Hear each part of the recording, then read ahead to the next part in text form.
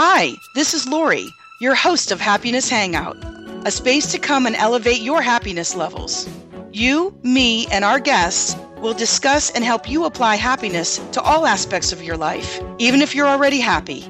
Get your daily boost of information to help you feel your best.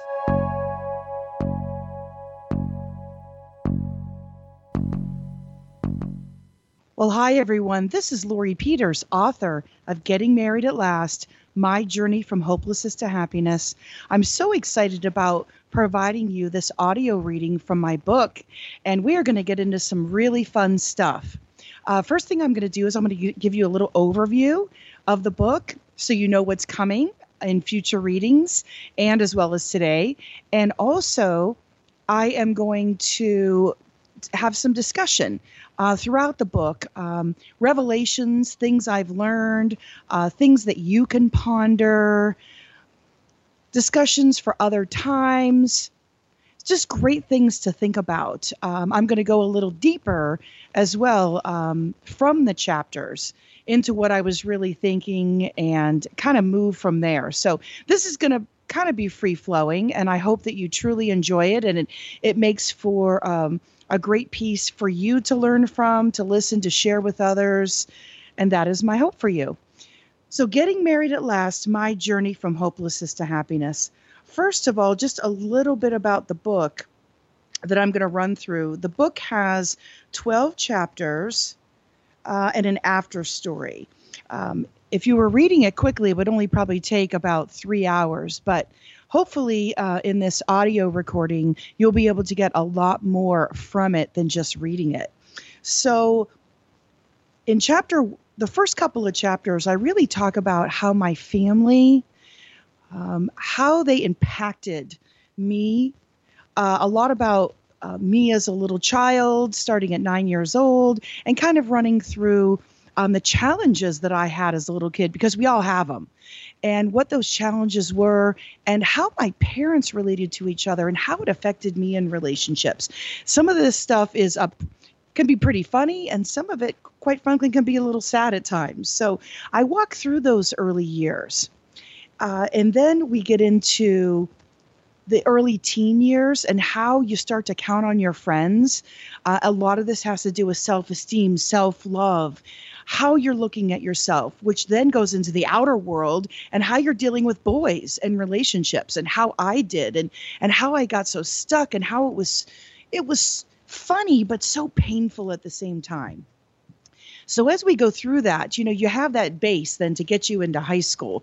And that base was a little bit awkward and strange for me. So hopefully, you may see even a little of yourself in this as we walk through this. So then we get into high school and what happens through those years and how they were I would say they really weren't fun until my senior year. I talk a lot about really feeling uncomfortable with my body, myself. And when I look back on high school, how much fun I could have had if I would have just been a little bit wiser, if just a couple of things would have happened, which I wish I could have done, or maybe it could have been done for me, but it wasn't. And then we'll talk after these chapters about how you learn from that. Then we get into the really fun years of college and the relationships and the crazy things that happened and things that I did, and again, how it really set me up to actually go very lonely, because I didn't get married until I was 53 years old, which was about 10 months ago. You can start to see how that happened. So really, for any of you who have been in relationships, broken up, been through divorces, maybe never got married, but were in long-term relationships, hopefully you can relate with this. Or if you had self-esteem issues, self-love issues, you can probably relate to a lot of what I'm going to be saying through this.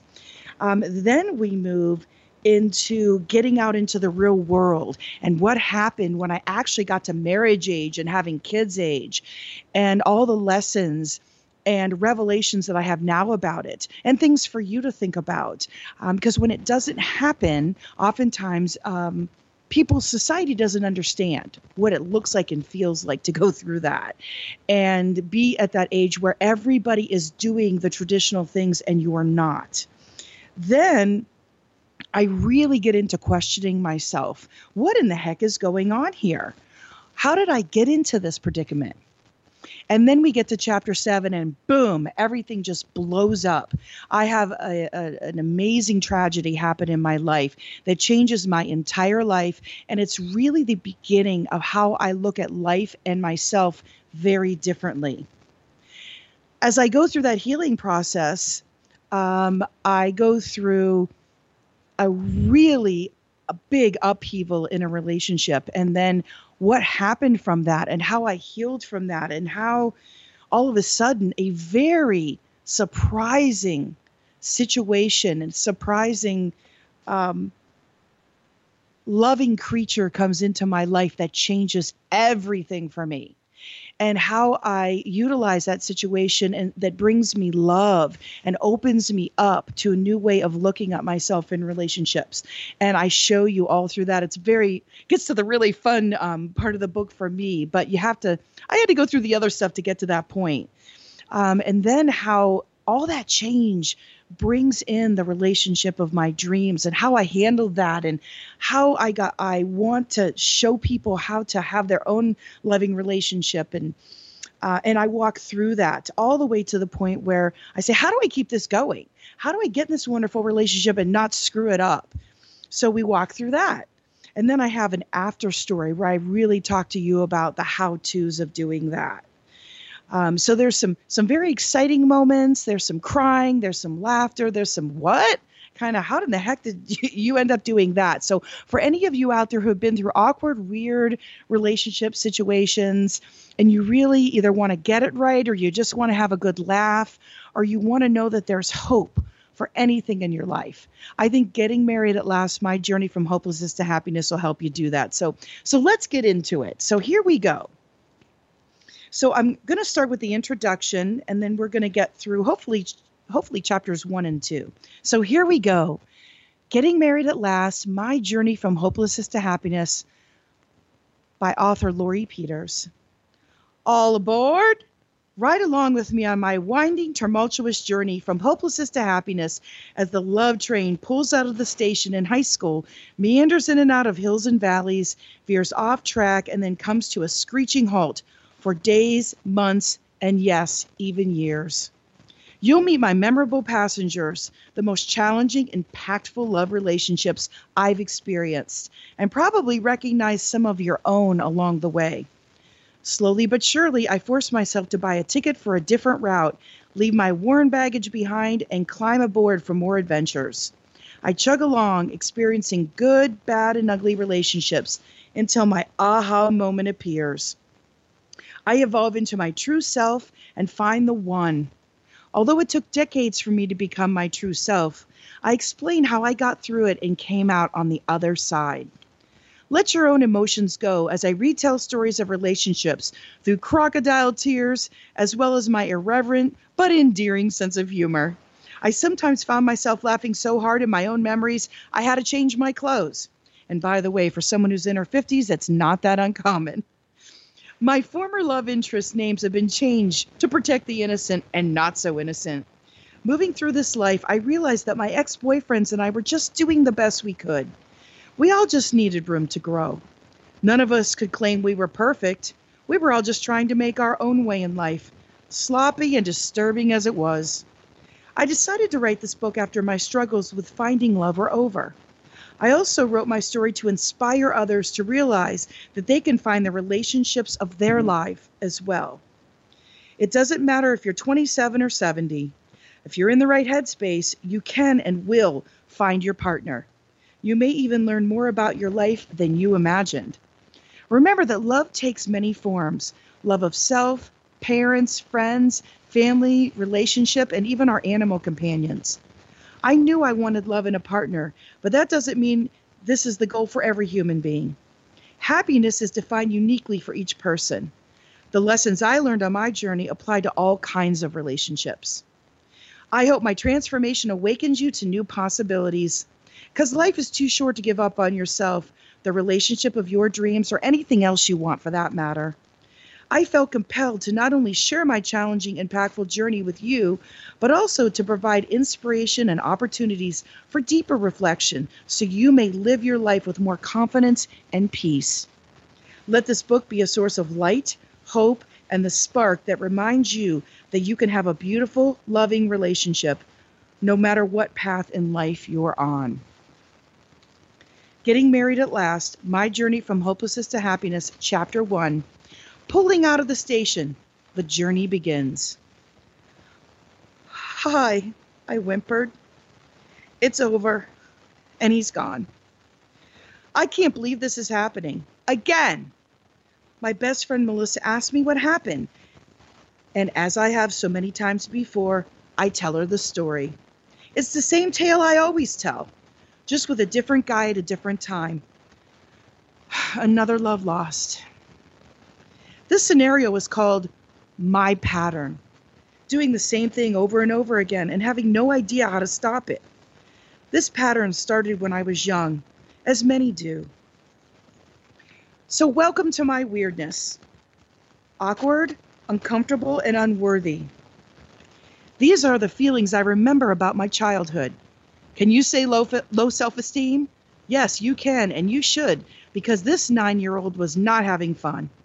From the time I was conscious of my surroundings, I knew I wasn't pretty. I remember looking in the mirror, making that ugly face, somehow knowing that I was describing myself. I had thin, scraggly, mousy brown hair, an overbite, and a nose that seemed to cover my face like I was some kind of female Jimmy Durante. For those of you who don't know, the comedian made his living joking about his nose. At the time, I thought I inherited all the worst physical features from my parents. I had my mom's absurdly big toe from who knows where. We're not aware of any other relative owning this precious gem. I didn't get my mom's big boobs until much later, and my hips sunk battleships. Individually, my dad and mom had fine noses and eyes, but in my opinion, the combination that appeared on my face just didn't look right. Too bad I never noticed what was attractive about my looks back then. That came years later. Top it off, I displayed a foul mood that was the product of my anger. Anger at the world, God, and my family for not making me pretty. There is no way that attitude was going to translate well into the world, and boy, it didn't. Add to that my people-pleasing ways, and we had a recipe for sadness and heartbreak. Oh, and one more thing. I got my period at 9. Actually, I was almost 10.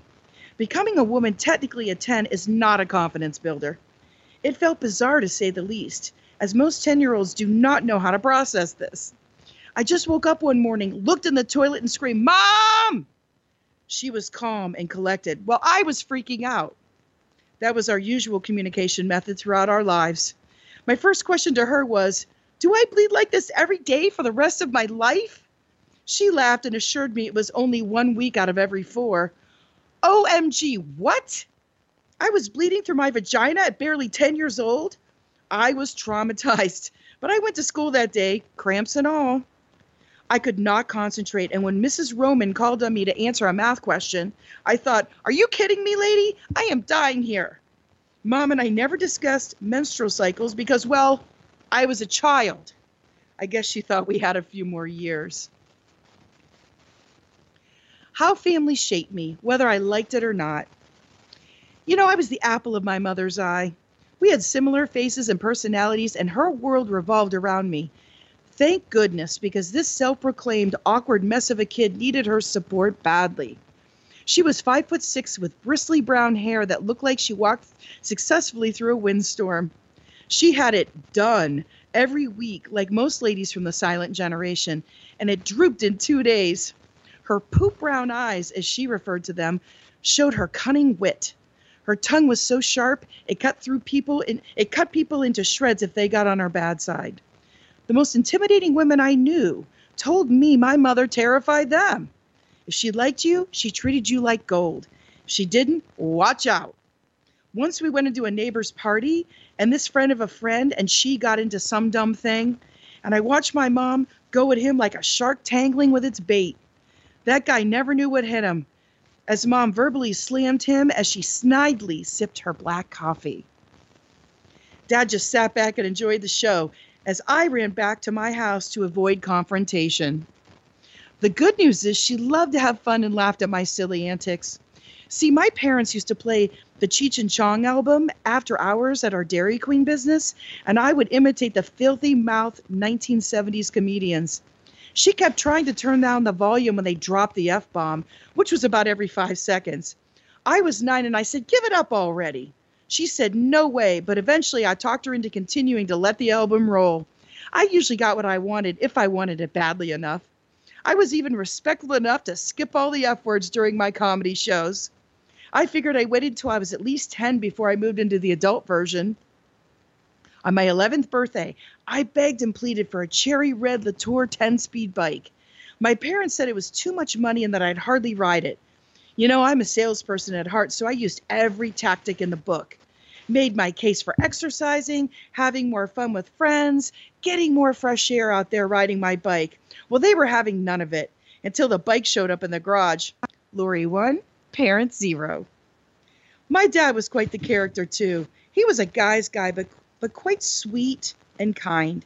He was 6 foot tall and a handsome man with bright green eyes. In my parents' wedding pictures, he looked like Buddy Holly with his wavy dark hair and black square rim glasses. Dad was a go-with-the-flow guy, to put it mildly, and the man was always late as he sang to his own tune. As my mother put it, when you were zigging, he was zagging. While the neighborhood was in peaceful slumber, he was snowblowing the driveway at 3 a.m. Nobody even knew what a snowblower was in 1976, but we had one. Dad was an early adopter, as they say in marketing, and we were the first to have many conveniences, such as central air and many other things, like the microwave. Yes, he figured out how to find one, install it himself, and maintain that air conditioning for many years. We had the microwave, the satellite TV that my dad rigged up years before anyone else had them. He used to go to what I called the Star Trek room, into the spare closet, go up through the ceiling, do something mysterious, and voila! Hundreds of channels from some alien place would appear on our TV. Needless to say, my friends liked hanging out at my house because my dad's hobby was stereo sound systems. He had 32 speakers in the basement and cranked out jazz, blues, Led Zeppelin, Creedence Clearwater Revival, and so much more, like we were at a live show at Madison Square Garden. He soundproofed the basement with sand, which poured out of our walls for the next 30 years. My mom almost tumbled off her chair when the Audio Warehouse retail store sent my dad a Christmas card in 1977. See, back then that kind of marketing wasn't prevalent, so you know old Shumbo spent a lot of cash there. Shumbo was the nickname that my friend gave my dad just out of the blue, and we called him that for years. My parents were both old school, work hard, play later kind of people. They didn't believe in building self-esteem, and they expected me to be humble. But this child needed compliments so desperately. I had little to no belief in myself, and this lack of confidence came from a place inside me. No one was mean or abusive to me, and I had no one to blame. I just didn't like how I looked in the mirror. When I was about 13, my dad and I were joking around, and I ended up sitting on his lap in the kitchen. My mom was making dinner and said, "You look like you're gaining weight." Her comment triggered me to ask, "Why don't you ever say anything nice about me?" She turned around looking shocked and sad. She told me that her family never gave many accolades because they thought their children might turn out to be egotistical. I knew Mom loved me by her actions, not her words. I told her that it would be helpful if she complimented me once in a while. For the first time in my life, I saw my mom vulnerable. She apologized and said it was hard for her, but she would try. As usual, my dad just sat there not saying anything. I'm not sure if he was just taking it all in or if he didn't hear most of it. You see, he was actually 70% deaf. Because of the combination of my internal angst about my looks and my inherited anxious and somewhat depressed nature, I needed a lot of extra support. Although I am grateful for the way my wonderful parents raised me, I certainly could have used a therapist while I was growing up to provide me with the coping skills that my parents just didn't have to share at the time. Mom always told me Dad was an extremely sensitive man. But you couldn't tell. He didn't often show his feelings. Once he said, "I hate emotions," which revealed a lot about his psychological well-being, as well as the irony that his statement was in fact emotional. He never talked about feelings, but he did show me affection, thank goodness. He hugged me often, and I could sense how much he loved being around me by the warmth that emanated from him onto me. He wasn't dead inside by a long shot, but his heart and soul could have used some reviving, just like mine. That can happen when you have a tumultuous upbringing like he did. When he was 8 years old, my grandmother sent him to live in foster care for a few years. She just could not handle the stress of life, as she was only 16 when she gave birth to him. My paternal grandfather was out of the scene, and Grandma ended up marrying another man and having a few more kids. My dad's sister revealed to me that he was relieved being away from the chaos, and his foster family saved his life because they taught him discipline and structure. By the time he got back home, Grandma's husband had died. Dad was much older than his siblings and had to take on the father role. They were poor, and my dad quit school to work for our town's small grocery store when he was around 14. He worked all day and into the evening and came home to unruly brothers and sisters who were doing their best to help out. It baffles me that he turned out to be even remotely normal. All he wanted was to find a swell girl to marry and a stable family, and that he found. You see, miracles do happen. Every night, Dad would sit down and try to talk with me about whatever was going on in my life. When I was a teenager, I blew that off because I was a bitch who didn't understand what was happening to me when I was maturing. I was moodier than a Kardashian on a diet. He would tease me, so I would interact with him. He would wrap his index finger and thumb around my knee and squeeze. Yikes! That got my attention. Oh, did that hurt?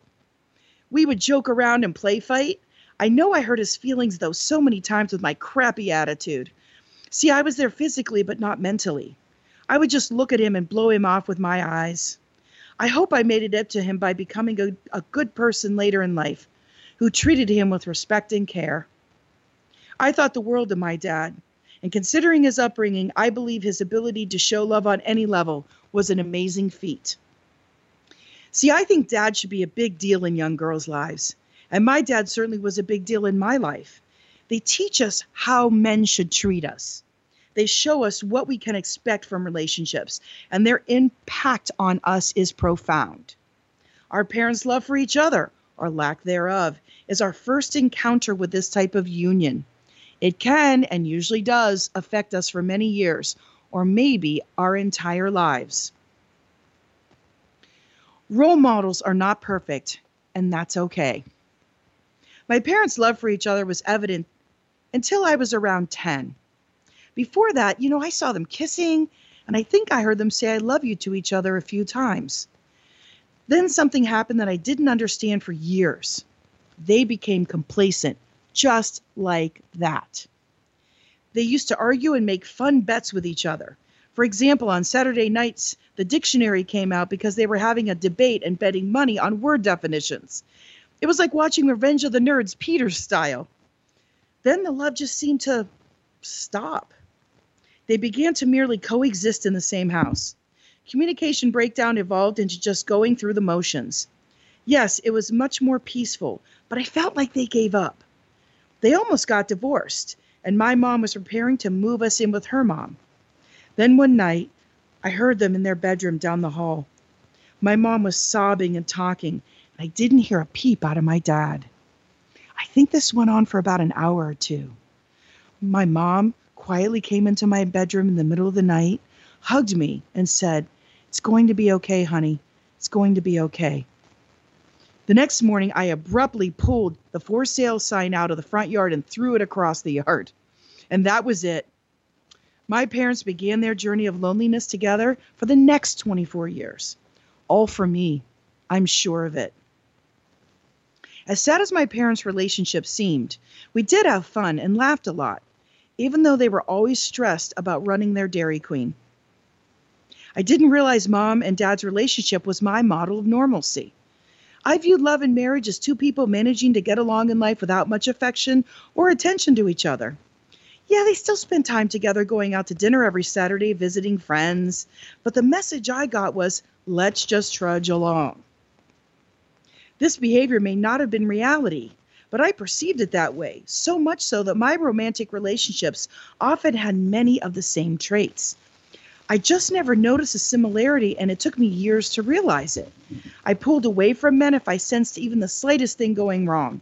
Maybe the man of the hour didn't call that day, or perhaps he didn't mention when I'd be seeing him again. I perceived almost everything happening with a negative slant, and I'd begin to shut down mentally. Communication breakdown at its best. As it turns out, my dad's true colors, loyalty and consideration, came out years later when my mom began to get sick. She tried so hard but could not stop smoking, which led to problems like carotid arteries, heart issues, and eventually strokes. My dad made sure he was at all of her appointments and catered to her needs after she had her first surgery. Dad wasn't outwardly loving. He showed care in the way he worked so hard to keep us financially stable and his constant teasing of us. Frankly, seeing him being overtly nurturing was refreshing and generally made me feel less anxious about Mom's illness. I didn't feel alone watching her suffer because I now had a compadre in the experience. Once she was feeling better, my mom said something like, "You know, your dad knows how to come through when he needs to. I can't imagine being married to anyone but your father." Wow, I thought, really? Well, good then. I watched them. They utterly confused me. On one hand, they didn't seem to be a connected couple. On the other hand, they seemed to be making it. This just shows that situations aren't always as they seem, and relationships can be complicated. I realize now how my parents shaped my life and my love relationships. If only I had seen that years ago. As a maturing person with her own insecurities, I could only process a limited amount of information. I knew they were good people, they loved me, and deeply cared about my needs and wants. What I did not see was their outward love for each other. I saw their marriage as a structured daily routine instead of a tightly bonded relationship that demonstrated tender moments. As a kid, I needed to see that. I realized that my parents' relationship was full of flaws. So what did I do as I explored my own love life as a young person? Who did I look for guidance and advice? How did I know if I was doing it right? I looked towards my friends, of course. So there you have it. Chapter 1 of the book. Well, I wanted to spend some time to talk about my background, my history, a little bit about my parents, a little bit especially about how my dad grew up, which was very tumultuous, as you heard. He really, really had a hard time with, going to foster home. My grandmother had a few different husbands, so he had a lot of half brothers and sisters. And having to be a father, I remember as a little kid that my uncle was probably only 14 or 15 years old, and my grandma expected my dad to work with him, discipline him, and that was really strange to me. I really didn't get it, but I was pretty young. I also noticed that your parents do form your relationships by what you perceive as happening. Not what really happened, but what you remember and what you perceive. You take that with you often, and you don't even realize it. If you're a fan of Alfred Adler, individualistic psychology, he talks about that he has you write down your first memory and talk about how you look at men, how you view women, how you view relationships early on, because that is extremely impactful to write out your first memory and how that impacted you. I actually teach that in my classes, in my counseling class, and it's amazing the few memories that take with you and how you look at everything in life from them, including your relationships. So think about that. How did your early memories impact how you're dealing with yourself, how much you love yourself, your relationships, your loving relationships and partnerships? Are you struggling with those? And how is that happening? You might even think about why it's happening as you think about what happened in the past. So I wanted to give you a little history there. I'm glad that I did, and that you could get to know my parents a little bit and their relationship through my eyes. So what I took away from it was that I also had a very fearful childhood. because the genes in me, I call it my genes. My grandmother was always nervous, my grandmother on my mom's side, and my mother was very laid back. She took after her father. So I was always scared of everything on top of all that when I was a really little kid. So what I took away from being young is having fear. My relatives thought I was going to get kidnapped because we owned Dairy Queen businesses. And I used to stay with them a lot. So that really came off on me, I guess, which I didn't realize until I got older. And so here you have this fearful kid who has very low self-esteem, who has parents that don't talk about building me up, because not that they didn't love me, it's just that they thought I was going to be a brat because I was very spoiled, by the way. And so they were afraid of that. And so I wasn't complimented. I went through life thinking I was ugly, and it affected everything. So the teenage years were super fun. Not. And so we're going to get into talking about that a little bit. Take a few minutes in your life to think about how you were affected before we move on, and where you could resonate with that. And if you couldn't and you had great role models, wonderful. I'm lucky that I had a couple family members who really were good role models. That uncle and aunt that I stayed with when I was little, when my parents were opening our Dairy Queen, and I was around them and my great grandmother so much, they had a very loving relationship. I mean, their generation was before my parents' silent generation. I mean, right now they'd be in their hundreds. And I remember my Uncle Steve being so outwardly loving to my aunt and saying, "Isn't she beautiful?" and meaning it, and them knowing their roles and raising the kids. And they were good role models with that. But I didn't know how to actually implement it because I had such low self-esteem. That was the problem. I couldn't implement it. So if you have those good role models, remember them, pay attention to what they did. And if you've got to work on yourself, we're going to talk a lot more about that later in the book. So let's go on to a very short chapter 2. We're in my book, Getting Married at Last, My Journey from Hopelessness to Happiness. And chapter 2 starts with the little caboose chugs through her relationships. My jaded and messed up thinking. I met my tribe in junior high school. Those years can be so awkward, and I was the queen of awkward. I had a mature body. I was 5'7", wore a B-cup bra and a respectable size 9 pants. I had no idea what to do with that body, my mind, or life in general. Looking back on it, I believe my friends, in contrast, had their shit together, considering they were so young. They were all smart, level-headed young people that had their own dreams and goals. Thank heavens, because that solid support group made all of the difference when I was in my early teens. None of them were sleazy or gossiped incessantly. They all had their own boyfriend patterns, and I could have learned a thing or two from them, but I didn't. I buried myself in my own muck, too immature to open my eyes and let a little light shine in. They allowed boys to hang out with them, go study, and canoodle at basketball games. Typical middle school behavior. As most young teens do, I appointed my friends as my advisors. Now, this may be good or bad depending upon who your friends are. How together were your friends? Did they have my best interest at heart? Yes, they did. Were they mature and wise enough to help me through the hurdles? Probably not. But the smartest thing for me was to just listen. I wasn't smart in that sense, though, and I could not do that. I was an extroverted leader who loved to give advice, so I was pretty screwed. I loved to hear myself talk, and I thought I could cure all that ailed everyone, even though I had absolutely no idea what I was talking about. My early experiences with boys were a disaster most of the time, yet I had all the answers, and many of my friends thought they did too. Some of my favorite responses from well-meaning school buds about my love relationships were, "Why would he do that to you?" They'd say, "He'll be back," or "He's a loser." I've got tons of more excuses than some swampland in Florida I could sell you. And by the way, where was there all this thinking and running away? 8th grade boys do not think that much. Within my tribe, I had 2 best friends. Jessica and I met the first day of 7th grade, and she always had a boyfriend. She had the it factor that was hard to explain. That I'm girlfriend material vibe that boys picked up on. I had no idea how she did it, but she did. Jessica always loved having a boyfriend, and they loved having her. When one relationship ended, she'd always have another guy in line waiting.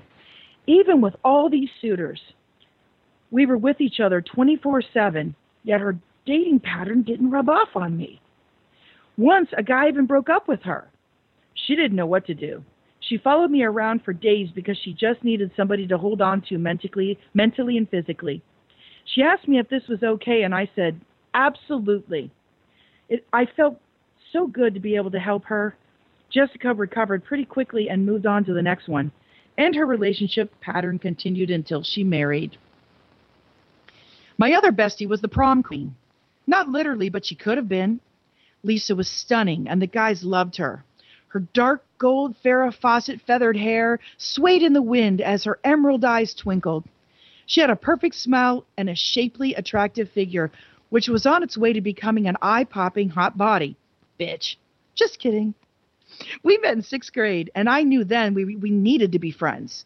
It's so strange how you know you need someone in your life, but you aren't conscious of the reason. If she's got the boys, by extension of our friendship, I would too. What a bonus. 2 boys used to hang out at my house after school. I lived in a middle-class neighborhood in a lovely 2-story, 4-bedroom house with a spacious yard. I sound like a real estate commercial, don't I? My parents gave me everything I could want. They were generous to others too, especially when it came to food and sharing treats from our Dairy Queen. I don't believe Stephen and Bill hung out with us for the treats. I think their middle school hormones were raging. Stephen really liked Lisa. Bill either liked her too or was just looking for something to do. After spending time with them for several weeks, Lisa told me Bill was kind of into me. I remember loving this comment, but nothing came of it. This experience happened enough times that if I had mustered just a bit more gumption, life could have been different. If I had been more self-assured, or at least if I could have talked to someone about how I was feeling, perhaps I would have been able to raise my low self-esteem. I often wonder why I didn't just go to my mom and tell her all about this. But I was embarrassed. I didn't want anyone to know how I felt about myself. I was an oversensitive person, and I got my feelings hurt so easily as a kid. I had 0 backbone at the time, and I had no idea how to get some of it. I wanted it so badly. The good news was I got good grades and used my leadership skills to help plan 8th grade school choir events and organize my friends' fall weekly Friday night football games. Here's how it went. See, you wore your cutest outfit, which in 1978 was a pair of trendy denim overalls with a colorful blouse and your earth shoes. If you were styling, you pranced around on some beige suede 4-inch platforms. You threw your denim jacket on top of your denim outfit, and you were in for a jeans jubilee like none other. Then all of us ladies proceeded to walk the football stadium for 3 hours talking to boys. Round and round we went till it was over. We explored life's issues like who was making out under the stands, who got together and who broke up, which boys were acting like jerks, should we apply more lip gloss or not? Once our football shenanigans ended, we were starving and it was pizza time. Then we moved on to a sleepover where we continued our discussions about boys and our hair. Ah, the good old days. I worked desperately to cover my major flaws through my friends. I wasn't aware of it yet, but if confident, beautiful people were around me, I could then be connected to their qualities by default. I masked my greatness by standing in the background and hoping others' light would shine onto me instead of seeking out my own brightness. I could tag along and at least be part of the thrill of it all, but I was still locked away from living my beauty and confidence and would continue in this vein for a long, long time. So that was our very short chapter 2. And it really takes me back, and I wonder if it takes you back, to all of the scary, fun, confusing times we have with our friends and boys, trying to get through those early years, just getting into high school, just that excitement of going, oh my gosh, I went to one of the biggest schools in Ohio, second biggest at the time. I was terrified and excited, and boy, I surely didn't have the skills to go in and do that. We were all getting through it, but some of my friends were doing it much better than others. Some of my friends were much more mature. Because I was so caught up in wanting boys to like me. And if I even came to a close glimmer of one of them liking me, I was on the run. See, my pattern was to like guys who didn't like me back, or who probably wouldn't like me back, because then there'd be no chance of getting them. But I had such low self-esteem, I think I was looking for somebody to make me look good. But of course he wasn't going to like me. I didn't portray any of the qualities to be a girlfriend. I had them all, but I, especially at that point, wasn't able to do that. So wondering about your early teens experience. I know when you think back, it can be challenging. I mean, we all have people who go through so many things as a kid. And how do you process that? How do you process going through breakups as a 7th and 8th grader? And in the 70s and early 80s, that meant talking on the phone, hanging out somewhere like a football game, or talking by the locker and kissing real quick before a teacher saw you, like in 8th grade. That wasn't really dating. It was, we're going steady or we're liking each other. How did that affect you? Did you even do it at all? I mean, I was in it in my head, very much in my thoughts, but I wasn't actually in it in my perceived reality. I watched my friends be in it. And I think I really lived off those experiences. So, with that being said, I think a lot of us maybe did that to some degree, unless you were lucky enough to be extremely popular. And really, that comes with its own set of challenges as well, that you go through the breakups, that you go through the weird body changes. And that's when most women are getting their periods, unlike me, who was, a child. You're going through all those changes and hormonal things. It's really a hard time. So if you suffered through some sort of self-love issues, you're not alone. If you still suffer through them, I don't know how old you are reading this, but if you still suffer through them, you are not alone. You will work through it. You will work out of it. You'll get through those teen years, because it always happens. So that's chapter 1 and 2 of Getting Married at Last, My Journey from Hopelessness to Happiness. If you want to get the book, you can go on over to my website and you can check it out. It's over at www.happinesshangout.net. You can read some information about it. Check out the reviews. I'm very proud that I have readers' favorite 5-star reviews. And other reviews from people, a little bit about the book and testimonials, etc. So go over and check it out. If you are interested more in the self-esteem, self-love part of it, the book talks about that very much as we get into the book more. But you can go over to my free blog on the website. I talk all about happiness, but focus on happiness in relationships. So I write articles around that. There's tons of articles on the blog. Also, my radio show, you can listen to all my former radio shows, and we can do that. And you can find that on the website and get linked up there. Also, if you are in a position where you are dating again, or you're struggling with dating, I am a dating coach. I do a free 20-minute consultation to see if a dating coach is right for you and a fit for you. And would love to talk to you about what a dating coach can specifically do for you, because I'm not a matchmaker. Other people do that. I actually don't put you together with other people, but I help you get in a position so you are ready to date.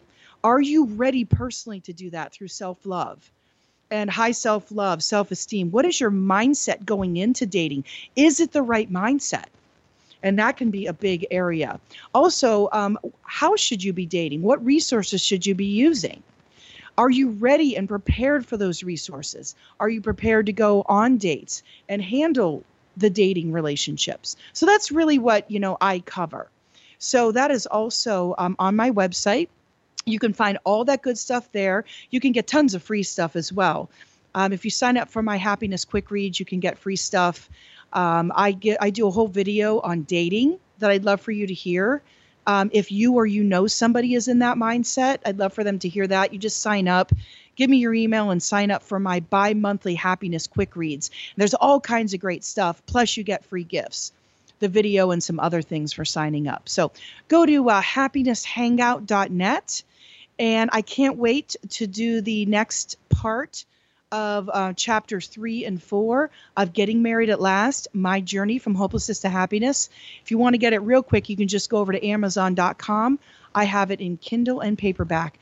So we will see you next time, and very much looking forward to our continued readings and hopefully some discussions in the future about the book. This is Lori Peters signing off from the Happiness Hangout. Have a great one. Hi, this is your host, Lori. Want to get more happiness? Check out all the free readings, activities, and my blog at my website. Want to learn how to deal with life's challenges from your positive core? Check out Empowering Yourself to Happiness class, done totally online. You can find it all at www.happinesshangout.net. www.happinesshangout.net. Come explore and feel better wherever you are.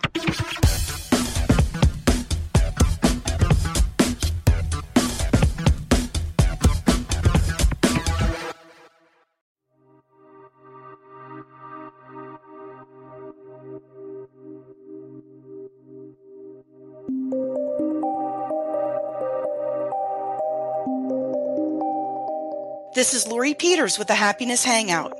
I provide presentations on happiness and well-being to businesses, schools, and anyone involved in wellness and professional days. Check out tons of free resources and activities also at my website, www.happinesshangout.net. Feel better wherever you are.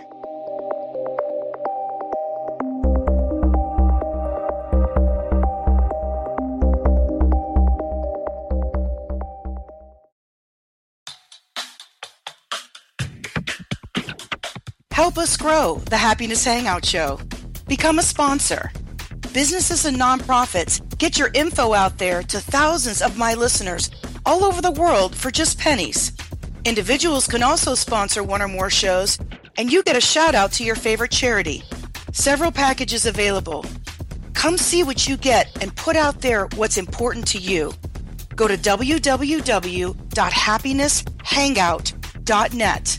www.happinesshangout.net for more information.